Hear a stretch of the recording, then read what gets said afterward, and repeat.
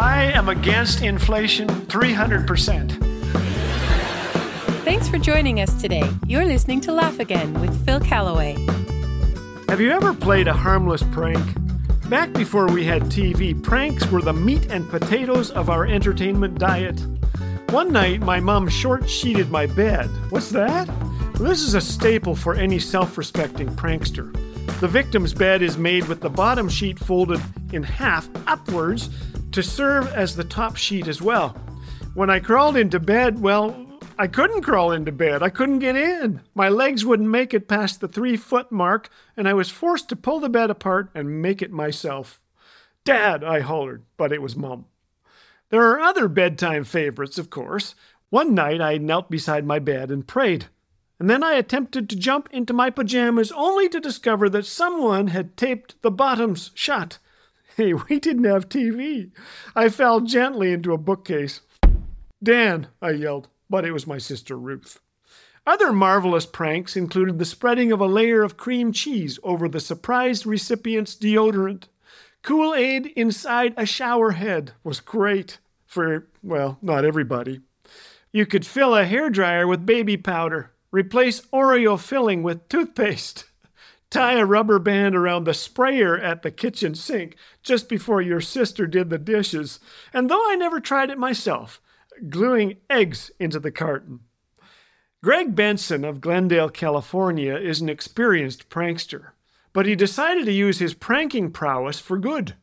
One day, Greg and his team of fellow pranksters descended on the Essentia homeless shelter and turned it into a 5-star restaurant.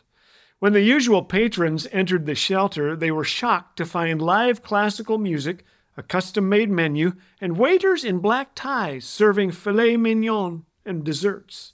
To top it all off, Benson and his team donated $5,000 to the shelter. Isn't that cool? Way to go, Greg. Who wouldn't want a second helping of a prank like that?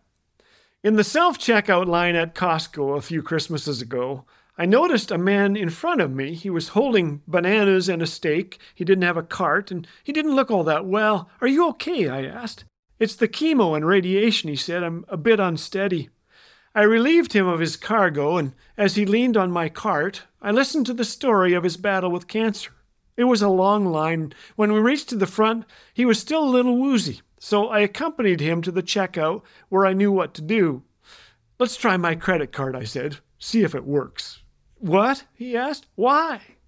"I didn't get you anything last Christmas, did I?" He started to laugh. "My best friend battled bone cancer for 7 years," I told him. We said goodbye in August, but he had an amazing faith in Jesus, and that made all the difference. I can't wait to see him in heaven one day. You'll be there, won't you? "Yes," he smiled. I occasionally get it right, and I discover that nothing speaks louder than a kind word. Nothing is stronger than a helping hand. Simple acts of kindness can melt hearts, move mountains, and change minds. They can transform lousy days into bright ones and leave lasting memory marks. Kind words to a harried parent can make their week.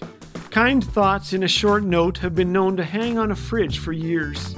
When my new friend Keith found out I was a Christian, he admitted his best experiences weren't with followers of Jesus. But they should be, don't you think? We follow one who, in the ultimate act of kindness, died for our sins. Let's follow his example. And reach out in love, even to those who put Kool-Aid in the shower head.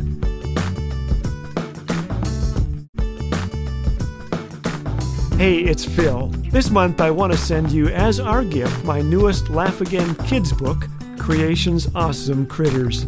Discover the many amazing critters only God could have imagined. Every chapter is illustrated and contains activities, jokes, and Bible verses. So get your copy today. Call us at 1-800-663-2425 or visit laughagain.ca. Laugh Again, truth bringing laughter to life.